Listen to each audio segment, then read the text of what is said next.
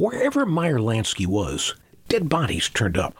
A grand total of 43, actually. So what was he doing in Council Bluffs? Well, not only did the city not mind that the man the Reader's Digest had named as public enemy number 1 was operating a dog track in town in a state where dog racing was illegal, they invited him and even provided city property to do it. Council Bluffs has no shortage of quirky history, but this story has to be the strangest one of all.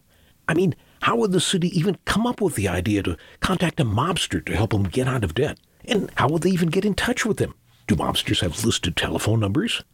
It's a crazy story, but it's part of our history. So let's go back and fill in the details. Back. Step into our time machine. Real stories of real people.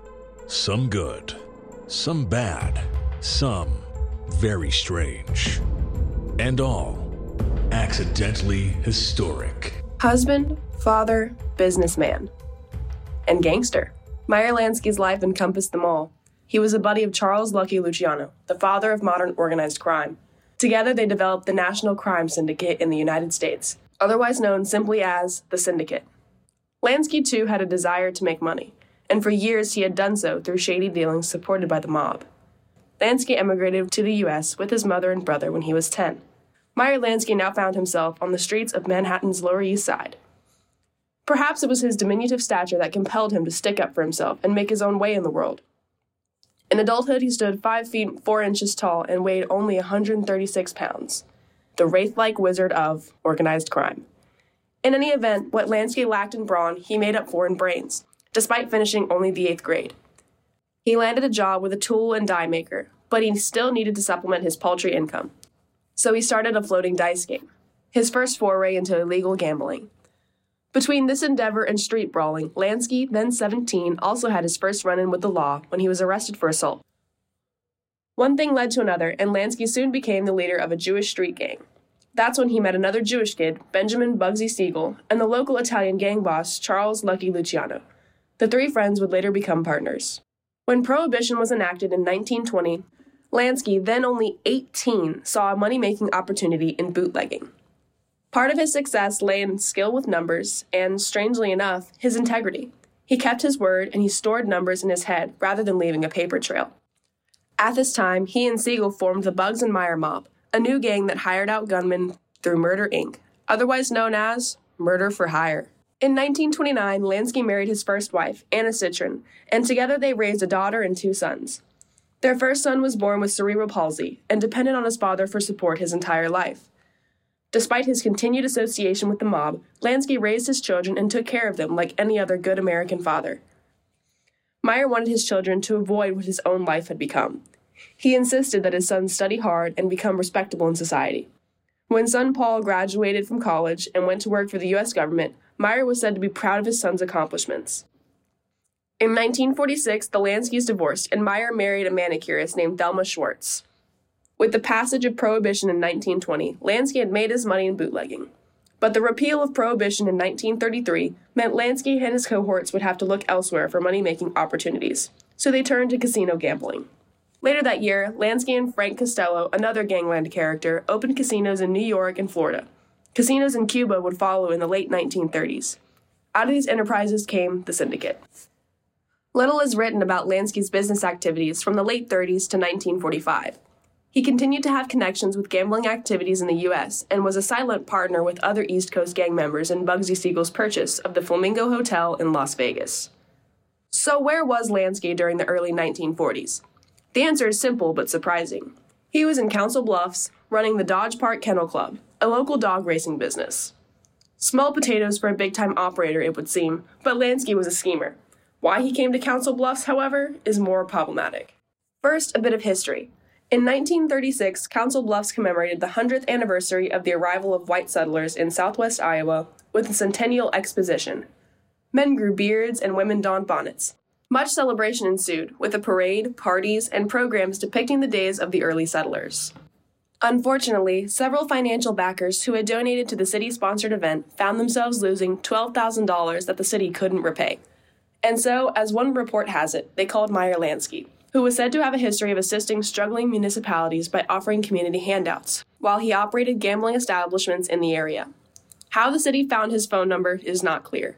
But according to a 1958 FBI report on Lansky, in 1941 he and William Sims did indeed become holders of a 5-year lease on the Dodge Park Fairgrounds. Part of the deal was that the partners would build a racetrack and a small stadium. They would also pay the park board $1,000 from track profit for a minimum of 5 weeks each racing season. The board could then pay back the creditors for their losses on the exposition. Anyone who knew Lansky's history wondered why a big-time racketeer would ever settle for an insignificant dog racing track in the Midwest. Some say he wanted to tie in with the Hollywood Florida Kennel Club and start racing in Council Bluffs as soon as the Florida park closed for the season. Another theory was that he wanted to keep a low profile while the U.S. government was investigating his connection with murder for hire. Some said his people had influence with Iowa Governor George A. Wilson, who was thought dog racing might benefit Southwest Iowa, which still struggled after the Depression. At any rate, with the leasing agreement in their hands, in 1941, Lansky and his partner set up the Dodge Park Kennel Club and put around $50,000 into building a track and grandstand. By the end of 2 racing seasons, the creditors had all their money back, and Lansky had his dog track. Of course, gambling of any kind, casinos, horse racing, and dog racing, was illegal in Iowa at the time.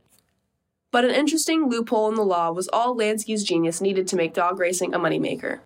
Here's how it worked. It may be illegal to bet on a dog, but there was nothing in Iowa law to prevent a person from buying a dog.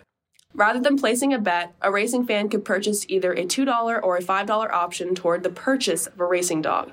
The options were for a win, place, or show finish. If a dog did well in the race, its purchase value went up.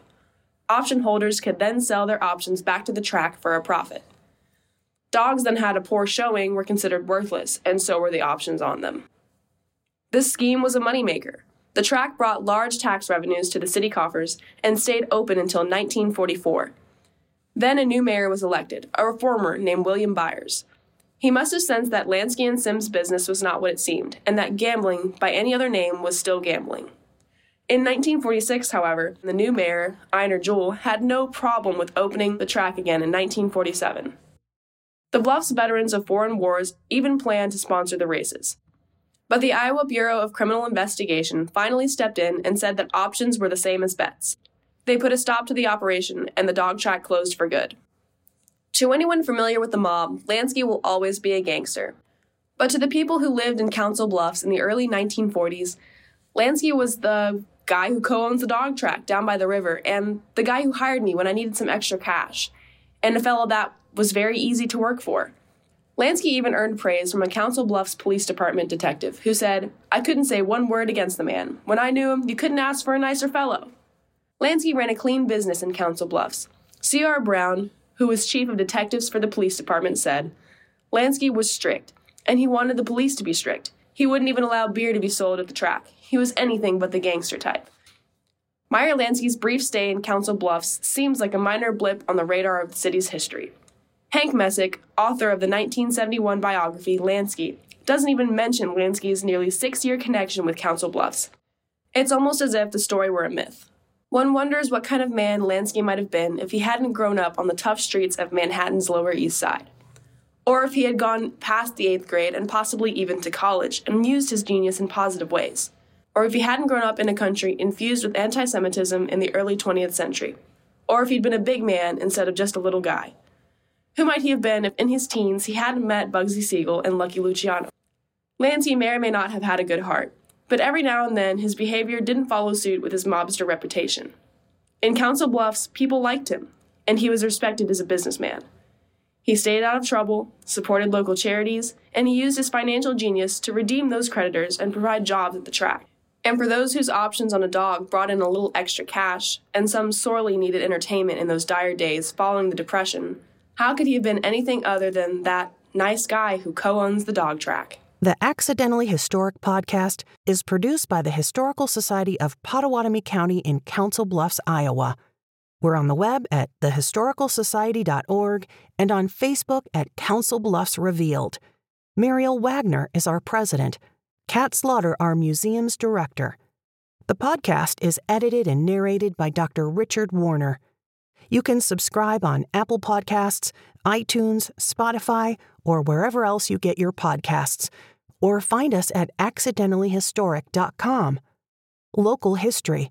Some good, some bad, and some very strange. We'll look forward to sharing more of it with you next time on Accidentally Historic.